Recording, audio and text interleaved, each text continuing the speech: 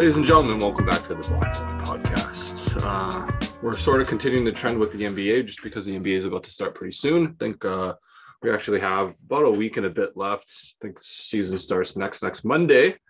So, be prepared for a lot more NBA talk as we go throughout the weeks here. I'll probably dedicate that to the weekend. Season has started. Preseason has started right now. So we're watching a bit of NBA games here and there. So the best thing to do right now is sort of talk about the burning questions in this case, or we're going to call it burning questions of the NBA leading up to the actual season this year. We'll talk a few predictions, our thoughts on the MVP, Rookie of the Year, etc., and as well as predictions about certain teams and where they sort of are going to end up in, whether they're in the East or West, and ultimately our finals prediction here as well. So let's get into the questions. There's a lot of pertinent questions, a lot of things coming out. And I think the best question to start is, well, we're still living in the pandemic. We're living in COVID times, and we're still dealing with sort of kind of the onset of COVID, new waves coming in. Although, we've been able to find presumably a vaccine that's been able to prevent, a lot of cases from occurring, a lot of people taking the COVID vaccine. And yet in the NBA, it's still a bit of a dicey issue. One, because the NBA has regulated in this case that you must be vaccinated, double vaccinated in order to play, which has, again, caused a lot of commotion. And you can sort of anticipate, well, what particular players in this case are fighting back. One star in particular is, and his name, to no surprise, is Kyrie Irving. So Kyrie Irving has sort of made a statement here that he has no intention of getting the COVID vaccine, but that leads to a lot of other implications. One being that he won't be able to play in, I think, any of his, correct me if I'm wrong, is it any of his home games? I think, Is it home games that he wouldn't be able to play? And I mean, for our non-NBA people, that's half the season, right? That's 41 games out of 82. So that can have a lot of drawback or a lot of pushback or, a lot of issues with his stars who are, contending. They want to win championships. So Kyrie has put them in a very messy spot in itself. So Luke, what are your thoughts on all of this COVID and NBA? And, is it fair that they're doing this? Does it make sense? What should players do? Yeah, I think I think obviously we all have our right to choose. But I think a lot of times decisions are made because of what we think the vaccine is going to do to us. But the reality of it is they wouldn't be pushing this out unless there was a strong indication that it would be safe.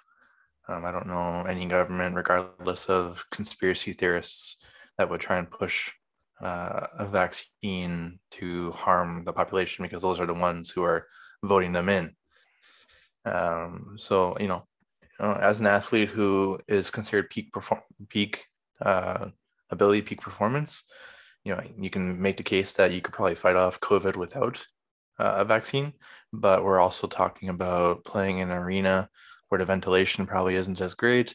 You could be breathing onto the sideline fans. You could be passing it to family, children, who could then in turn pass it to someone else. So in general, I would say it's a smart thing to get a vaccine, and especially if it's, your ability to complete your job, your pastime, your enjoyment. Oftentimes that can be a push. Now, obviously, Kyrie has often had some very eccentric views on things, like the flat world. So I can understand why Kyrie might be one of those ones that is kind of pushing the envelope a little bit to see how far he can go.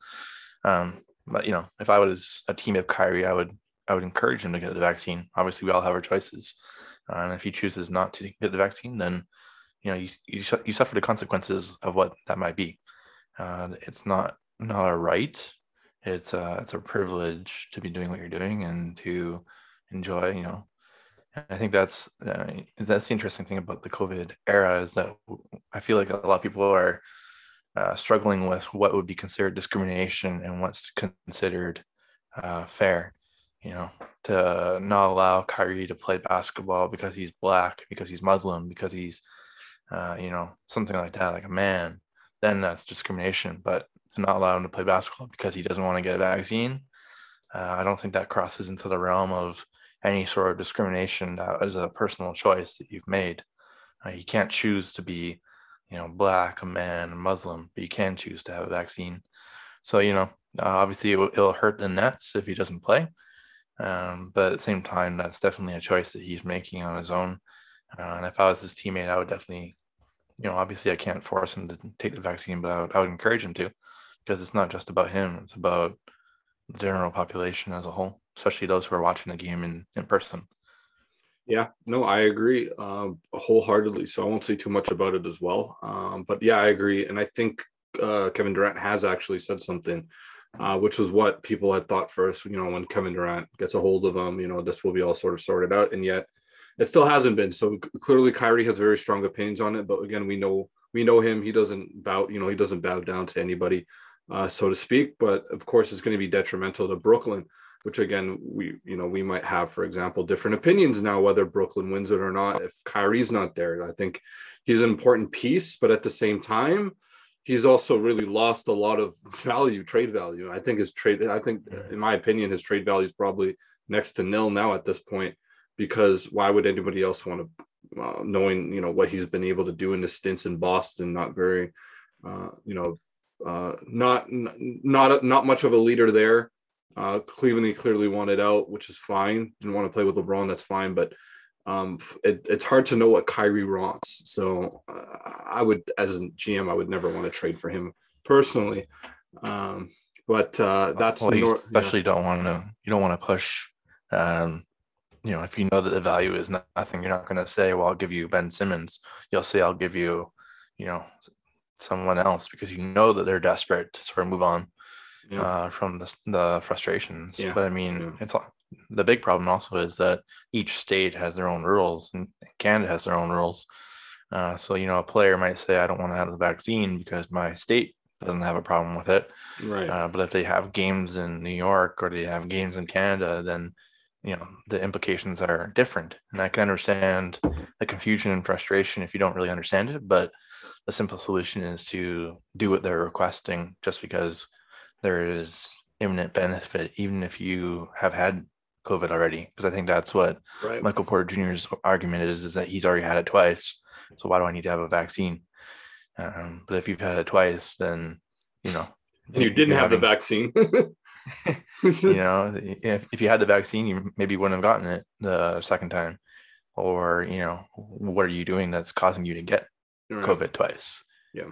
Are you looking toilet bowls like the trend was at the start, or, what's really happening there is interesting. I think the key thing that you mentioned there as well is that I think it's at 100% capacity. So people are coming in watching these games. Well, as you said, you never know what's going to happen with transmission. That's very easy to get transmission in such a high capacity. And I believe people, if I'm not mistaken, I think everybody there in terms of people in the stands have to be 100% vaccinated, if I'm not mistaken, as well.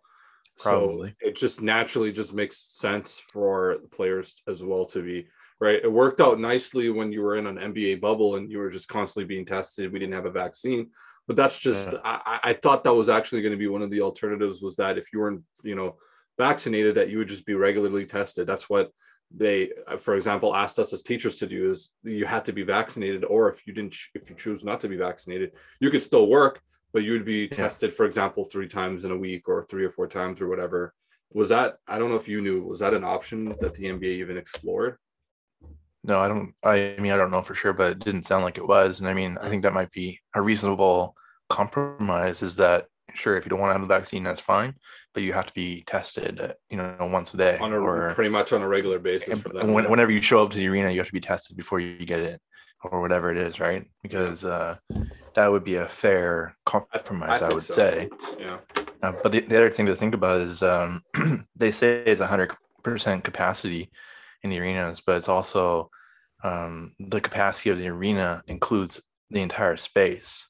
it doesn't consider the amount of seats. Mm-hmm. So like when I'm coaching here, we had a game this weekend, and it was considered 100% capacity because the gym had like 150 seats, but the capacity of the gym is like 1,000 people because Oh, they're including right, the entire floor. So right. that's why they're able to get around the fact that, well, we're calling it 100% capacity because all the fan seats are taken up, but in theory we're only considered 15% full because the entire gym Right. isn't being filled with people. Mm-hmm. And so that's another thing to think about is like the stadium, every seat might be full, but they're getting around the 100, they're not in 100% capacity because people aren't standing on the floor, standing on the court. Mm-hmm. There's all the empty space, and that's the way they're getting around a lot of this stuff. Yeah, yeah, interesting thoughts. It'll be interesting to see how this develops. I think more policies will just sort of come out. I think the NBA will have probably much more concrete as well, or concrete ideas as well as the states themselves. So it'll be interesting to see where this sort of shakes out. It'll be Mhm. interesting to see if Kyrie can actually play for the Brooklyn Nets because that'll be a big time loss for them. From one controversial player to another. Let's talk about Ben Simmons and the Philadelphia 76ers. So Ben Simmons, I don't know what the update is or the news is, but I think he has sort of held out on any training, any games. I don't think he's played for them officially. So, I mean, it's very apparent that Ben Simmons will likely be on another team. Um, the time will tell whether it's immediate or if this lingers on to the season. I'm sure if I'm a Philly fan or a player or anybody in that organization, I just want to move on from this guy. For me, I think he's a bit of a clown. My personal opinion is basically you're a professional. You're not. There's things you're not going to like. Sometimes you might get tiffs in tiffs with your coach. I'm sure if we think about even in the past, people are saying that Rivers sort of threw him under the bus because they said basically that Ben Simmons isn't the point guard to win or something like that silly. But people have tiffs, right? People kind of get into arguments and people, things might be, for example, out of context, things like that. So for Ben Simmons to just out and out say that I'm not going to play um, gives other GMs a sour taste in their mouth because what makes you think you're not going to do that to my team, right? Why am I, giving all these assets up to presumably trade for you to, do the same thing? You're just going to hold out. So I do like the penalties that are involved in here. I don't know them into detail, but it's also a very interesting parallel to what Harry Kane did. Although Harry Kane eventually didn't hold out on Tottenham, he ended up playing. Right? Tottenham said we're not going to sell. Well, guess what? I guess I have to play. Whereas it seems like Ben Simmons is probably going to hold on to this. So, what are your thoughts just generally about that idea of players holding out, players not being professionals? What's your kind of overall opinion about this? I think you sort of hit it quite well there, where it's you're giving a sour taste to anybody who is looking to acquire you. It's like akin to a job where say as a teacher, you put in formal complaints against your principal several times. If you want to move to a different school, they're going to know that you've submitted these complaints. Why would they want to hire you? Because they're worried you're going to complain about them too. Mm-hmm. And I mean, it's the same premise where, at a certain point, talent isn't good enough.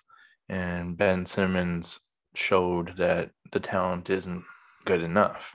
He might be a defensive player of the year candidate, but his inability to score and in various levels of the court is a detriment. And he doesn't have the same kind of power as a Kevin Durant, a LeBron James, Giannis Antetokounmpo, And so for me, it's, I think he thinks he's a bit more valuable than he probably is. And, he's got this image in his mind that he's one of the top four players in the NBA, and therefore he has control over where he goes. When it's not the case. I mean, even Kawhi, he has power in that, he got moved to Toronto because he didn't like how the Spurs were handling his injury.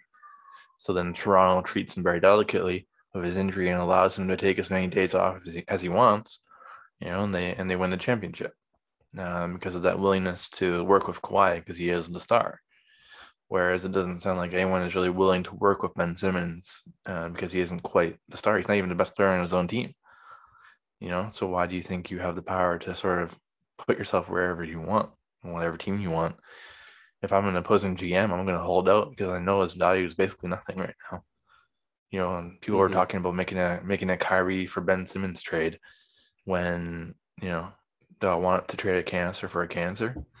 And if I'm a team that doesn't have a cancer, if I'm Portland, I don't want to trade CJ McCollum for Ben Simmons. I'll trade, Nasir Little because I know that they're desperate to get rid of Ben Simmons because he's not going to play for them.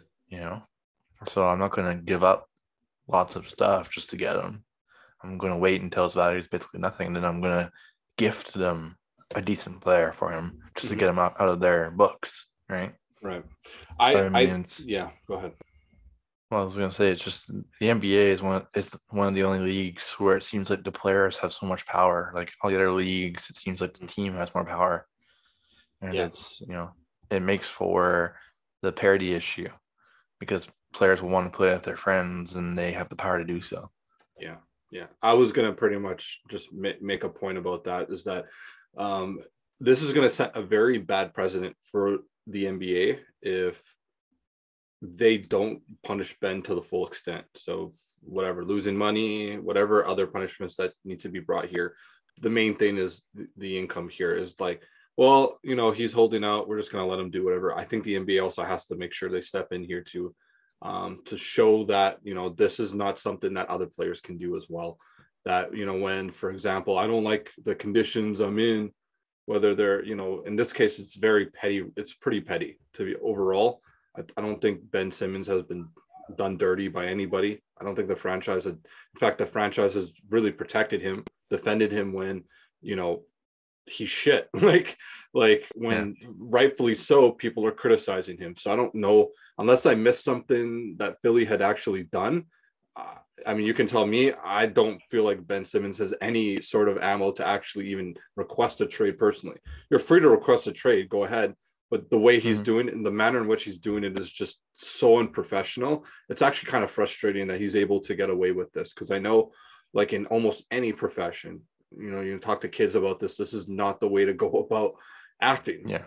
When you want to move, okay, you can do it a lot more respectfully. So that's kind of the overall. If you complain to your principal, do you think you'd be able to get a new job and move to a, say you want better classes? If you complain to your principal and say, I'm not going to teach a class until you let me teach this particular course. Not in this, not give it to you? Not in this manner. Not the way he's going to fire you. Yeah. I'm not going to hold out, right? I'm going to be, respectful.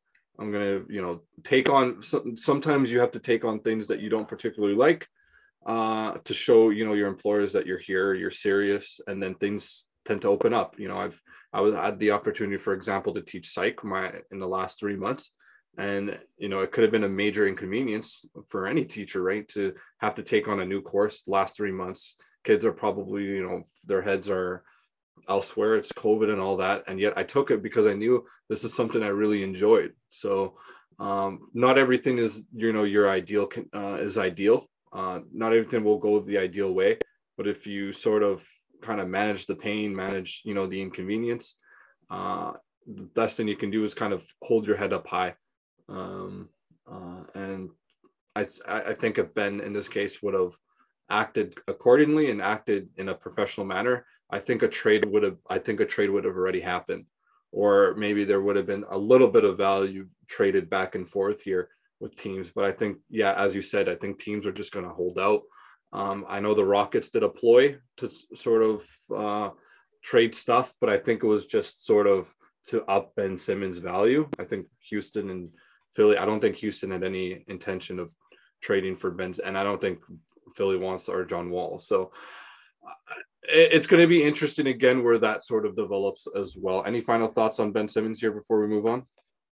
He might even be the third best player in his team, or second best player in his team, rather. Tobias Harris might be better at this point. Honestly, at this point, I'd rather have Tobias Harris. Let's be honest.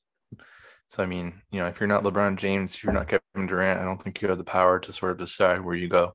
I think there are really some of the only few that do. And they do. And, to say that they have the power, they don't necessarily exercise that power. Like, Right. it's just the reality of the trade is that, LeBron James, maybe he wanted to leave, but he doesn't say, Cleveland, I want to go to LA. I'm not going to play until you let me go. Mm-hmm. You do your thing, win them a championship, then you go. Kevin Durant, same thing. Like, maybe the Golden State thing wasn't classy, like leaving OKC to go to Golden State, but he didn't hold OKC captive until they let him go. Right. He waited until his contract was over, his obligations were over, and then he made the move. Yeah. Yeah. So I mean, there's a good way and there's a bad way to handle it. Those guys handled it in a reasonable way, and Ben Simmons, I think, is destroying his appeal in any regard, because he's not a crappy player. I don't think so. A decent player, a decent team's going to want him, but what are they willing to give up at this point? Probably not much. And I mean, I watched him in Minnesota. I think he's incredible to watch, to be honest. The way he attacks the rim, way he can get to his spots, and even in high school and college, I thought he was very impressive. So, I mean, overall, I think he is, a good guy, but he's not going about it the right way. And I think it only just puts credence on how great, the LeBron James and the Durants, and how professional these guys are, Kawhi Leonard, about how they go about their business, especially Kawhi for me personally, because I think he's such a quiet guy, and it's impressive how he's able to, in this case, not divulge any information, forget too much information. He doesn't even divulge much information to begin with. That's sort of, if I was a celebrity or NBA player or a star, that's sort of how I'd want to conduct my business. I don't want people to know about anything, So moving on, which is another interesting point. We talked about these top 4 great players. Let's talk about LeBron, because he's definitely, still topping the boards here. I think it's just incredible what he's able to do, even at the age of, I think, what is he now, 36, 37 years of age. It's incredibly impressive what he's been able to do. But we're at a crossroads here, folks. Does LeBron win another championship? What do you think, Luke? Yes. Go ahead. I think the era of him willing a team to a championship, like the Cavaliers, I think those days are done, where he can just take anybody and win a championship. But the way the Lakers are built, they might be old, but they're all still pretty good players. And the young guys that they grabbed, like Nunn and Monk, those are pretty underrated grabs, right? So it's not just a team full of, geriatric players. It's still got some youth in it, and the old guys are quite talented. Their only issue is that the spacing might not be the best. In the playoffs, they're going to probably have to play Anthony Davis at the 5 to get some of that spacing that Dwight Howard and Russell Westbrook will not provide. But I think the pieces they have definitely will allow them to be one of the top 2 or 3 favorites. I mean, the Nets are probably up there as well. But with Kyrie, if he doesn't play, especially in the playoffs, we think about the COVID part. Like, if he doesn't play, if they're the top seed, that means he's not playing 4 out of the 7 games each time if he holds out that long. So I mean, that's a great problem for them. It'd be interesting to see. I don't know if they win this year, but I could definitely see next year, sort of like the Heat comparison, where he went over and they didn't win the first year and made the finals, but then they won the second year. But that's fair. Excuse me, but it'll be interesting. Yeah. I think the X factor will be Monk in all this. Yeah, that's fair. I'm going to disagree with this one. And the reason is, and you said it in your argument, is right. You said that, LeBron's not the guy to carry a team in this case, or LeBron's, not capable of carrying a team anymore. And he's been able to do it, but he can't do it anymore. And herein lies the problem, Luke, because I don't trust these other players that play with them. AD is a championship winning guy, but AD is also street clothes. I don't trust him in the playoffs. What happens if he gets hurt? And that's not a if, that's like almost when he gets hurt, because AD has been hurt. Last year, I think, LeBron maybe was tired, whatever it was. AD, we all said, as far as this team goes, it's going to be on AD's shoulders, and AD didn't deliver. Well, again, I don't really particularly trust Westbrook in the playoffs either. Besides the OKC runs that he made, has Westbrook made it out of the first round?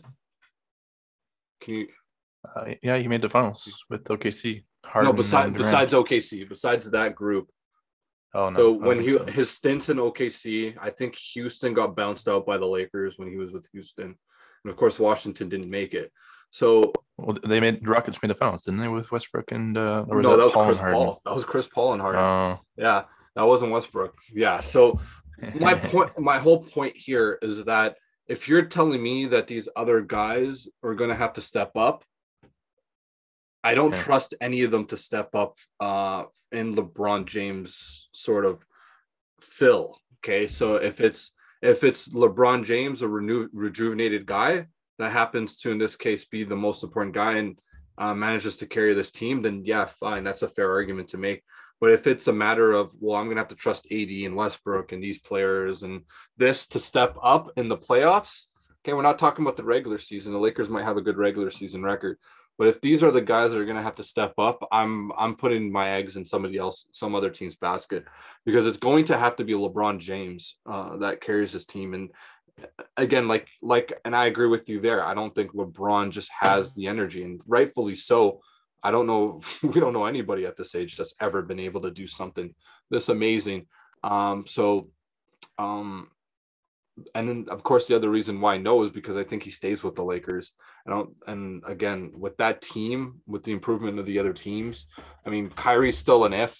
If laws and regulations, for example, sort of cater to the unvaccinated, or he ends up actually getting vaccinated, because he tends to flip-flop quite a bit too. Kyrie is strong about his opinions, but he ends up flip-flopping anyways. So if he ends up getting vaccinated, well, then Brooklyn's probably a superpower. I'm not going to hold out on Milwaukee again. In the West, I mean, you're probably not going to throw out the Suns already, right? You're going to have the Suns up there again.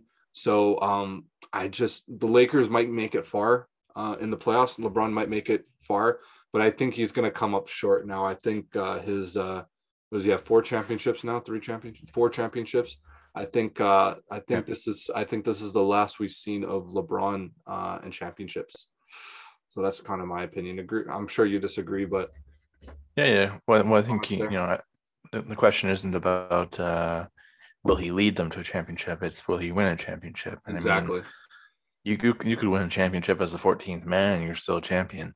Not to say LeBron would be a 14th man, but like I don't know if it's. I think part of my statement was that the days of him being the leading guy of a crappy team is over. Right. And imagine all the crappy teams he's had, and he's managed to will those guys into a championship when without him, they finished last.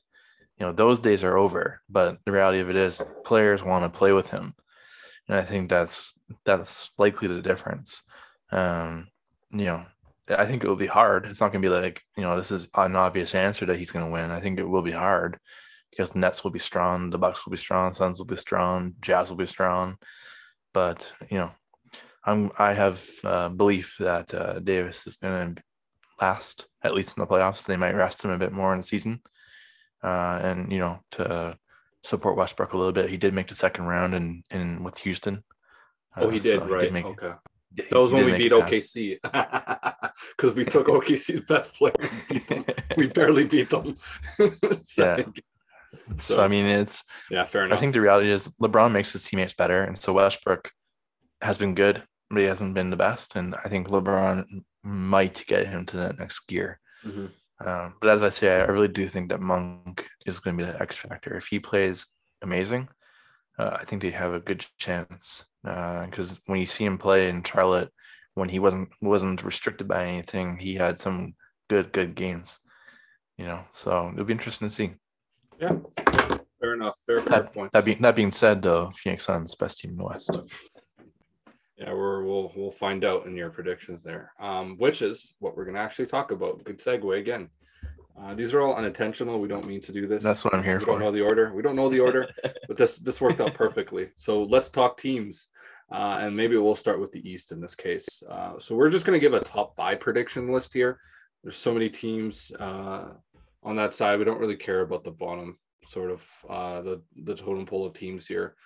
So just to give you some perspective of last year, and then kind of start placing teams into their top 5 sort of order here.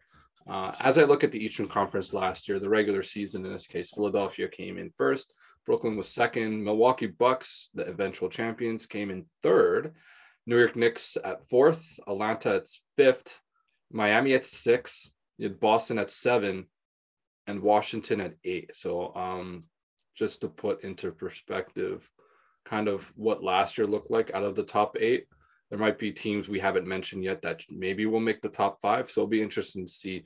We'll see there. So maybe let's start with maybe 5, the 5th team here. What out of the teams maybe I mentioned or teams I didn't mention, who do you think takes the 5th spot here? I think my choices are the Bulls or the Heat. I think the Bulls made a lot of moves that are kind of interesting. I do think they made the playoffs, but I don't think they made top 5. So I'll go with the Heat going 5th. I think Lowry will sort of push him a little bit further. And I think the reason they're 5th and not higher is I think they will rest a couple of guys here and there, and they'll lose a couple of cheap games because they're resting or injured. But I do think they'll make an interesting push in the playoffs. Yeah, so top 5 in the East. We're going to make a prediction here too, and I'm going to actually stick with one pod. We'll do a podcast one to make it more fun. And I also do agree. I don't think Chicago is ready just yet. I think they'll make the playoffs. They look really nice in preseason. They look like a team. But I just think there's such a lack of experience besides maybe DeRozan. Not sure how I feel about DeRozan being my captain or my leader. But even DeRozan himself, I think he's maybe the one out of the starters that's made it through the playoffs the furthest. You got Nikola Vucevic, you got Lonzo Ball with the Lakers, you got Caruso, because Caruso's got the championship. So to be fair, Caruso's should really be the guy with the experience. Again, that's even more kind of worrisome. You want your better players or your best player to be the one that leads. Who else? We said DeRozan, Vucevic, again, guy that played in Orlando, so doesn't really have a lot of relevant experience. Who else am I missing here? Those are the main guys. LaVine, right? And LaVine has always been in Chicago, and he's kind of been stuck here. So there's a lack of experience here. So I'm actually going to agree that the Heatles, or the Heat in this case, with Lowry, way more improved, a champion winning guy. I think they've only gotten better. So I'm going to agree with the Miami Heat. Let's go with number 4. The Atlanta Hawks. Ooh, spicy. I think they, I think they had the right pieces last year. I just think they didn't have the experience. You could tell. I think who are they playing? Second round, I believe. You could see the nervousness, the inexperience getting a hold of them a little bit. But I think now that they've got their toes wet, I think they really push it forward. So I think they go 4th. It'd be interesting to see. I think Trae Young and Capella, even Collins, I think will take a leap forward. All 3 of them. So, but yeah. Bogdanovich won't be injured for half the year. For anybody that doesn't know, that was his fantasy guy. So that's why he's saying it the way he did. Until I traded him. Yeah, fair enough. I also agree. I think Atlanta gets better with experience. I think New York was a little bit too was carrying with I think Randall carried that team a little bit too much. Don't think he has the season he does this year. And I don't really feel confident with the New York Knicks being in the top 5 either. So it makes sense that Atlanta just bumped up a spot there, assuming that Miami would be the 5th team in this case. So top 3 looks like it's going to be a similar top 3 to last year. Maybe the order is sort of rearranged a little bit here. But who do you have as 3rd? I have the 76ers. It really comes down to Ben Simmons. If they can get rid of him and get someone decent in return, I think they they are third. If they get rid of Ben Simmons and they get Nasir Little in return, I think they might even go even further. They could be even seventh. I wouldn't hold it against them, but I'm banking on the fact that they'll get something reasonable in return for Ben Simmons, or Ben Simmons will cave, one of the two. So that's why I say they're third. Yeah. I between the three teams that we're going to be talking about, I think I agree wholeheartedly that out of those three, 76ers is the team that's the most uncertain about their future. In fact, they can go, as you said, they can go even further lower than that. They might not even make the top five, assuming they get no value and Ben Simmons walks away on, I don't know, cash consideration. I don't know. Ridiculous. So yeah, I'm going to agree there. Second, The Bucks. the Bucks. Yeah. Well, I mean, you could argue that they'll be first, but I just don't know. They lost PJ Tucker, and I think that's an underrated loss. I think he was one of the big factors in the playoffs. It wasn't Giannis. Giannis had some great games, but he's supposed to have those great games. And I think that PJ Tucker sort of stepped out of his soul, of his body, and played within, Michael Jordan for a second there. And losing him, I think, is the difference between Wilder not first and Wilder second. So, it would be interesting to see, but I do think they'll be second. PJ Tucker, who's also on the Miami Heat as well. So that'll be kind of an interesting dynamic on that Heat team as well. Yeah, I think he was very pivotal for them as well, guarding Durant. Of course, Durant does whatever he wants in most cases, but when he does have an off game, you got to give credit to Tucker for what he was able to do there, winning that series, with the Bucks as well. Which leaves us with number one, and you can go ahead and say it.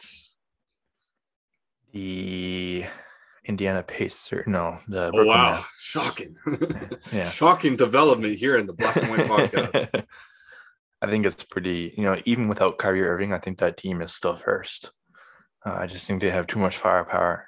And then if you add Kyrie Irving, he does play, even if he plays half the games, I still think they're quite good. The only question will be if they rest Durant. They could lose a couple of those cheap games when Durant sits, when Harden sits. Those injuries, they might be a little bit more leery about having him play all 82 games. But, even with that in consideration, I do think they have too much firepower. They added some quality players, and, Patty Mills is underrated, potential 6th man of the year. Great pickup. Yeah, so I think, even with that injury iffiness, I still think they made moves to make their team better. Yeah, no, fair points there too as well. Yeah, I'm in agreement with your list there about Brooklyn as well.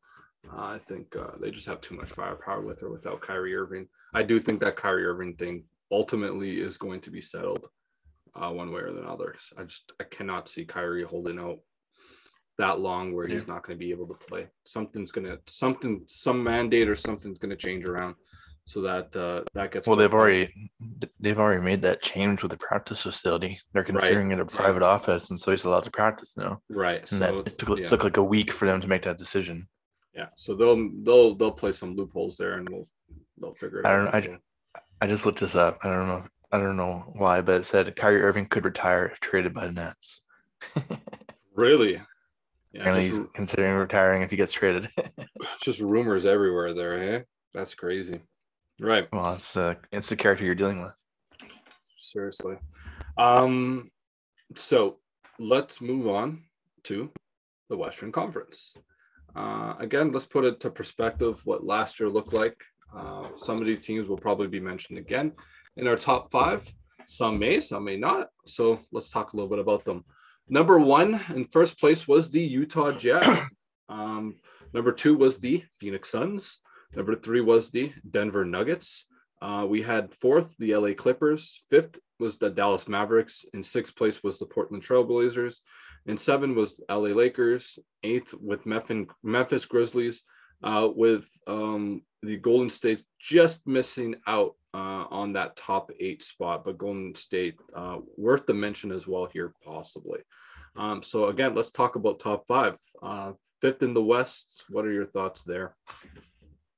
I think the West, I think this, like the order from last year, I think is going to get blown up a little bit because they've had some pretty big injuries on some of those teams. So for me, I think fifth is Dallas Mavericks again. And I just think that they're probably going to have a MVP candidate, if not the winner, in Luka Doncic. And I can't see how they'll be worse. Another year under his belt, I think he takes another step forward again, even better than what he was. And I think he's able to get into the fifth again. Yeah. I mean, all valid points. But yeah, I'll go with it. I'm concerned about Kristaps. I think that guy needs to show up. We saw his sort of performance in the playoffs, and it just wasn't enough. Doncic cannot just fully carry this team, but in the regular season, that's a very viable option. So I think that is a very good pick to make. Number 4. I'll say Utah Jazz. That's a slide for them from 1 to 4, but they are one of the only teams that doesn't have any significant injuries. The only difference is that 2 of the teams last year who had significant injuries now have most of their players fully healthy, and I think that's the only reason why they slide a little bit. It'll be interesting to see if they can prove me wrong, but I still say comfortably that they're 4th. Yeah. Yeah, another good pick there. I think they're usually a very consistent team, but there's no way they're going to be shaking that top 3, I think, with the teams that we're going to be talking about pretty soon. Number 3. The Golden State Warriors. Ooh. I think they move from 9 to 3. What was it, 9? Yeah. Only reason is Curry was injured for a month. Klay Thompson wasn't there. James Wiseman was a rookie. Really at that point, their best player was Andrew Wiggins.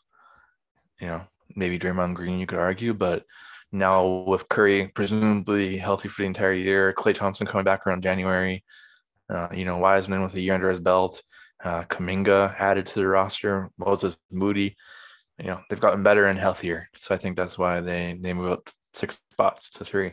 Yeah.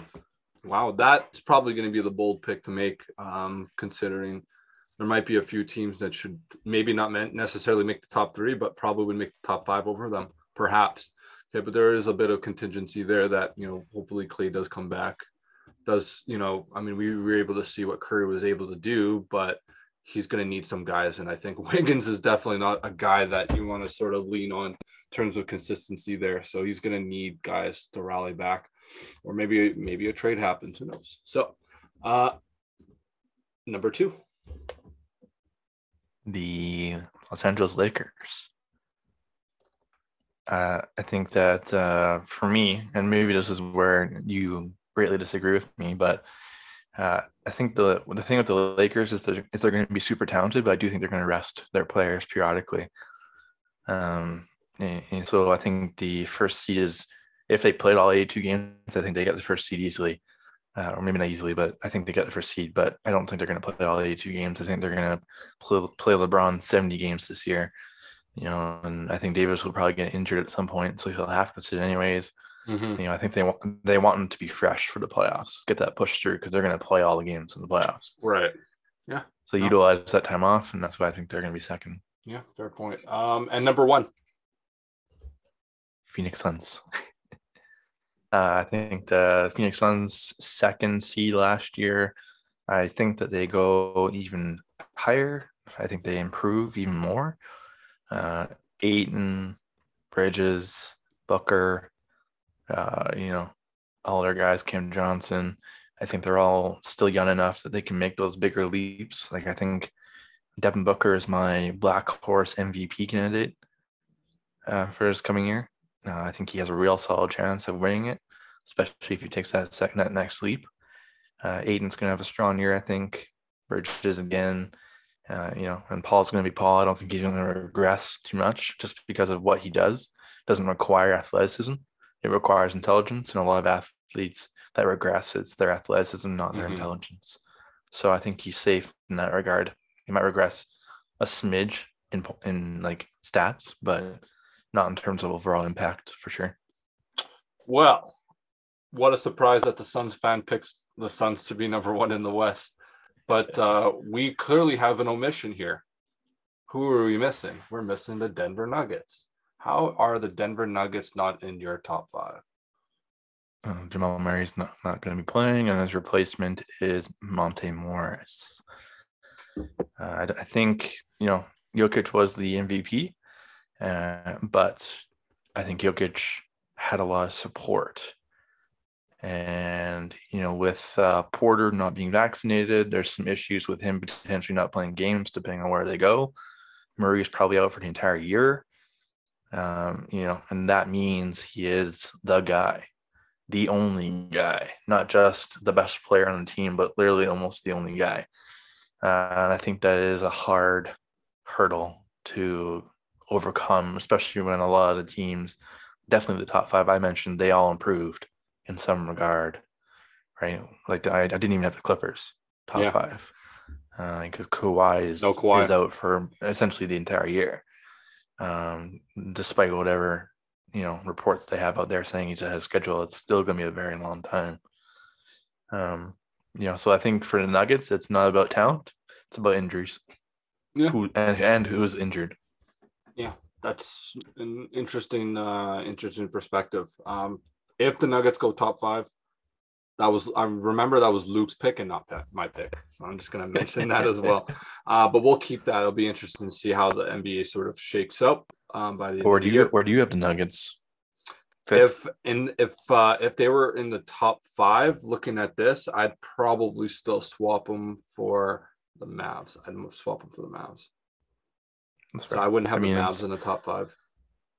I mean that was what I was debating, but the only difference for me is that the Mavericks are relatively healthy, and the Nuggets are not. And that's my stance. I'll stick to it just because.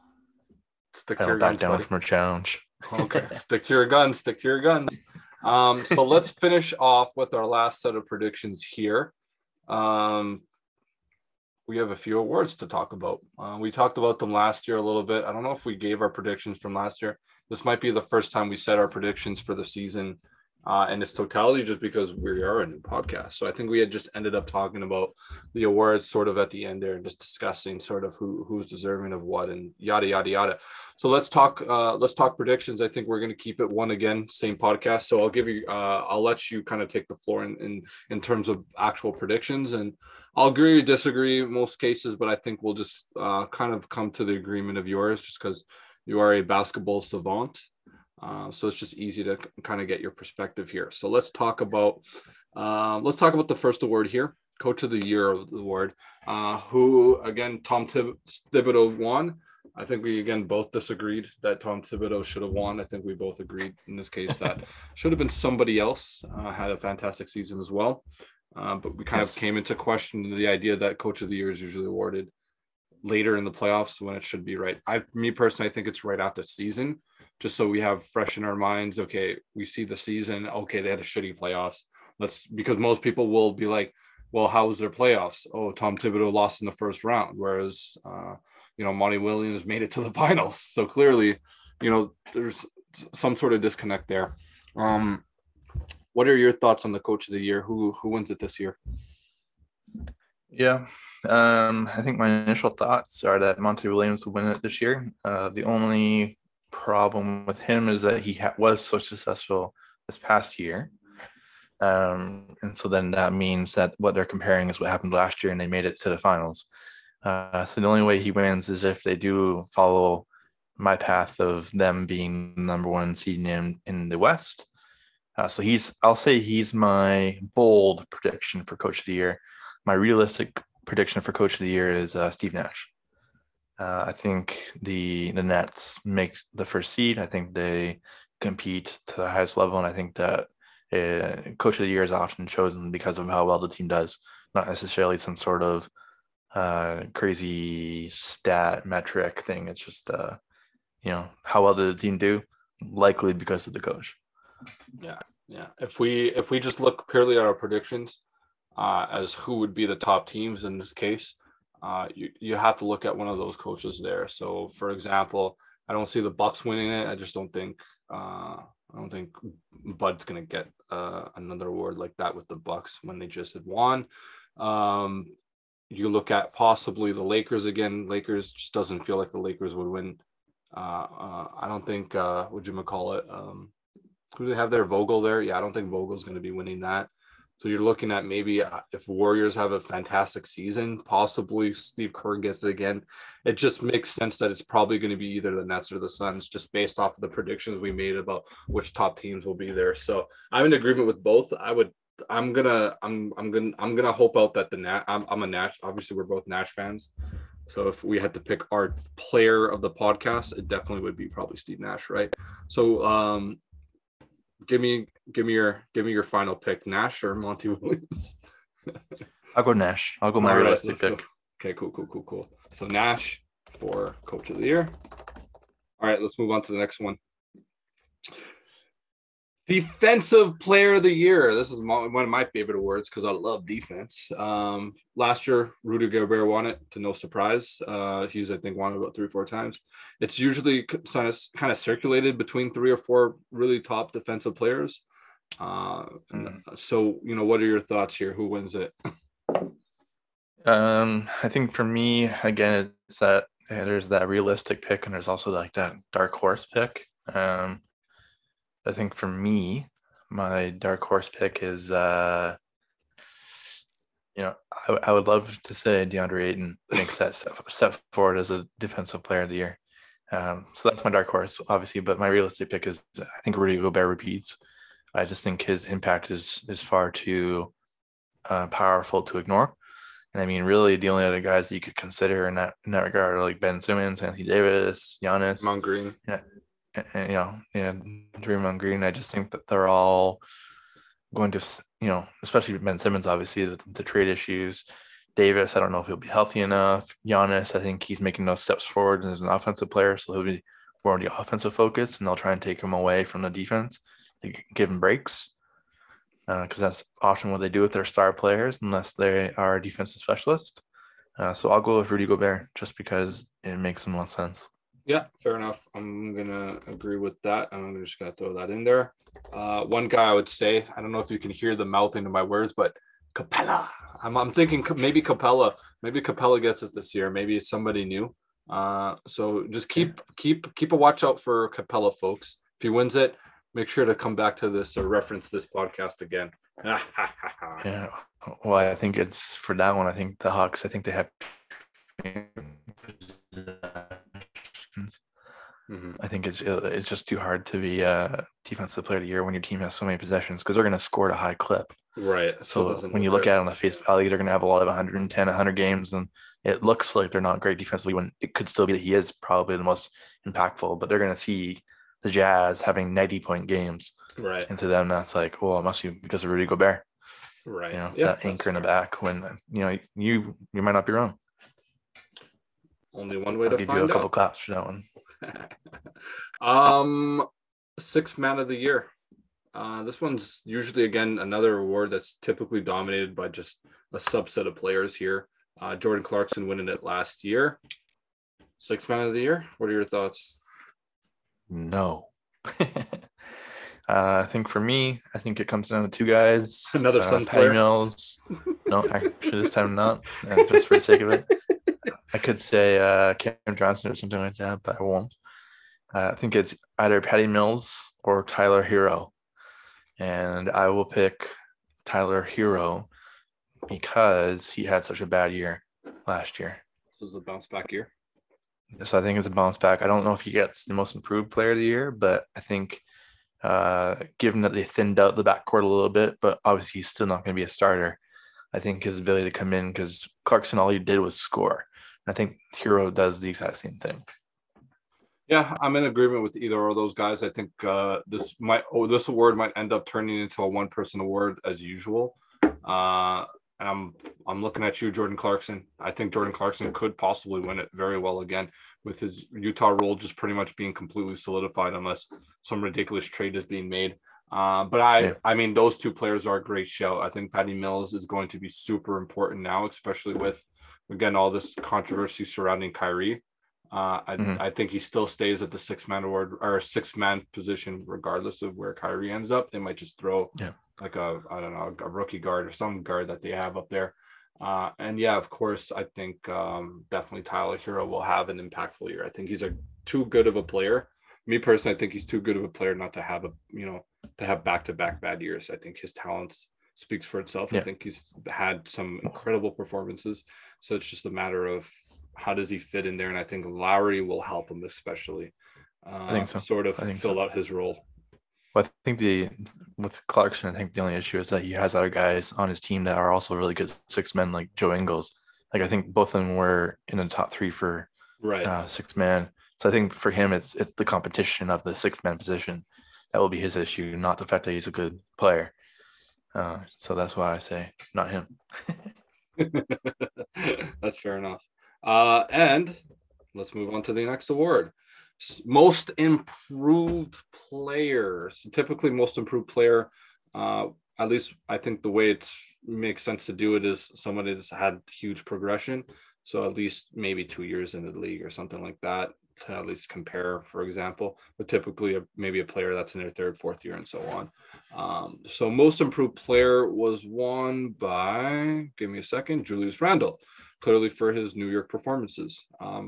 Very unlikely that Julius Randle or anybody, usually for that matter, wins it back-to-back years. So is there anybody that catches your eye in the league that can have a huge jump from their previous season? Well, I think for this award, I have two guys in mind. I have Kevin Porter Jr. with the Rockets. For him, I think it was a situational thing where the talent's there, but the situation wasn't the best with Cleveland. When he went to the Rockets, I think he showed that he can be the star point guard. But my pick actually goes to a Canadian, Shai Gilgeous-Alexander. I think he struggled a lot with injuries last year, and we know the talent's there. I just think it was the injuries that were the issue. And so, with a healthy year, I think he really explodes. Yeah. I'm not in disagreement with either of those picks. Yeah, Shay's already shown his promise. So I don't know. You're telling me that he gets to what, an all-star level performance because he's already sort of I think so. shown. Okay. I think he's going to be like a 25, 8, and 6 kind of guy. Wow, nice. Another guy I'm going to throw out there. I'm going to put in Shai Gilgeous. Another guy I'd throw out there is perhaps OG Anunoby. I think OG takes an even bigger step than he did already. Yeah. I think there is. I feel like there's sort of an energy in Toronto where I think Siakam is sort of not the guy, clearly because he was thrown into so many trade packages. So I think if Siakam ends up going somewhere else, again, he's not a young guy. I didn't realize this, but he's a relatively old dude. At least like he's in the prime of his career, but I had thought he was one of those guys that was 23, 24, maybe going to be a cornerstone, but even him and Fred VanVleet, I think if those guys are eventually expendable in the Raptors, well, who's going to take their place? I think OG Anunoby in this case is going to take, even this year, a huge leap. So don't be surprised if that name gets swirled into most improved, but we're going to go with Shea on that one.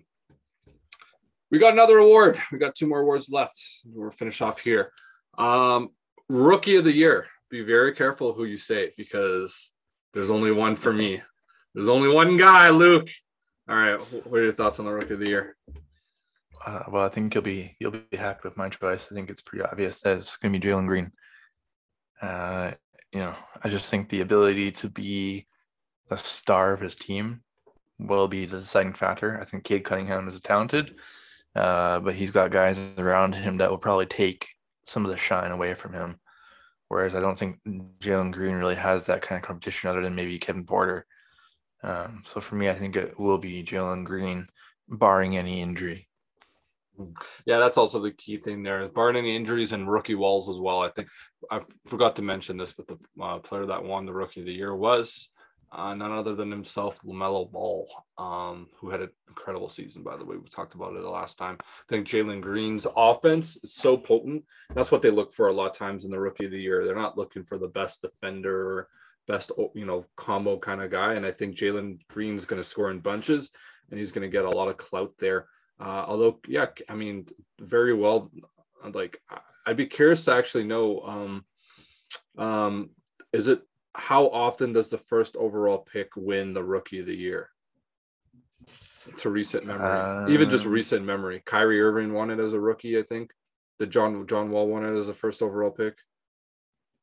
Yeah, I think it's not very often, because oftentimes the rookie or the first overall pick goes to a really crappy team, right? And they don't win it because just because of the team's success. It's like the worst team. Like, I mean, last year LaMelo Ball third pick. Things like that, like Ja Morant, Luka Doncic. I think Ben Simmons was the first overall pick. Last Rookie of the Year, first round pick that won it, right? Yeah, like Malcolm Brogdon. That's a while ago. Towns and Wiggins were first overall. So, 2017, I guess, but I think it's more common than not that the first, right? Because I think Wiggins was first, Towns was first, Simmons was first, Irving. Other than that, a lot of it is, even Kevin Durant was the second overall pick. True. Derrick Rose was first, Evans, Griffin was first, but he didn't play in his rookie year or in his rookie class year. Right. He played the year after, so. Right, same with Simmons. Yeah. So it'll be interesting to see that as well. I hope, I wish all these rookies a good season, but yeah, of course, I'm going to have to wholeheartedly agree with my pure bias here that Jalen Green is going to be our Rookie of the Year, which leads us to the most anticipated award, as usual, is the MVP award. I think we had thrown out a few names there already. We might have a previous winner. We might have, I think we're both sort of cheering on the international scene here, and we're probably going to go with an international player. So you've already mentioned him before. Is that the guy that is your pick for the MVP? Yeah, well, I mean, just to throw it out there, so it's in written stone or in audio version at least. I do think Devin Booker is a like a dark horse pick here. I do think that he takes that leap forward, and if the Suns get the first overall position in the West, it makes a strong case. But I do think that Luka Doncic is the strong favorite, and for the right reasons. I think he takes another leap forward. Last year, I think he was stellar. I think he still has room to continue to grow. And I think that's the difference between, a Devin Booker maybe and a Luka Doncic. It's his to lose, essentially. Yeah, no, I think very, very valid and very fair points. I think the usual company will be around there. I think the Giannis's of the world. If Durant's pretty healthy, he'll probably be up there. I think Curry will be up there. Yeah, I think just based off our predictions here in the teams, I don't think Jokic will probably be up there. No, he's like the eighth favorite to win it. Yeah, he's behind a lot of guys. So yeah, I think I'm gonna agree with you there. As long as it's an international guy, I'm always going with the international guy here. So I will go with Doncic. Sorry, but I'm not really with the American players here, considering Canada's technically international. So team international, folks. Final thoughts, opinions, ideas on the podcast before we move on? No, I think it'll be a fun year to see, and I think COVID will play a stronger role than it did in last year for many reasons. Fantasy, real basketball, and so I think Steve Nash said it yesterday. It's like we're coaching in territory that's never been explored before. So a lot of the things that you've grown up with won't apply now. Right. Yeah, fair points. So before we finish off, just to give you guys an insight onto next podcast, we usually don't talk about this, but next podcast will be an interesting one. Next Saturday, we're looking to do a final mock draft as our fantasy league begins next week.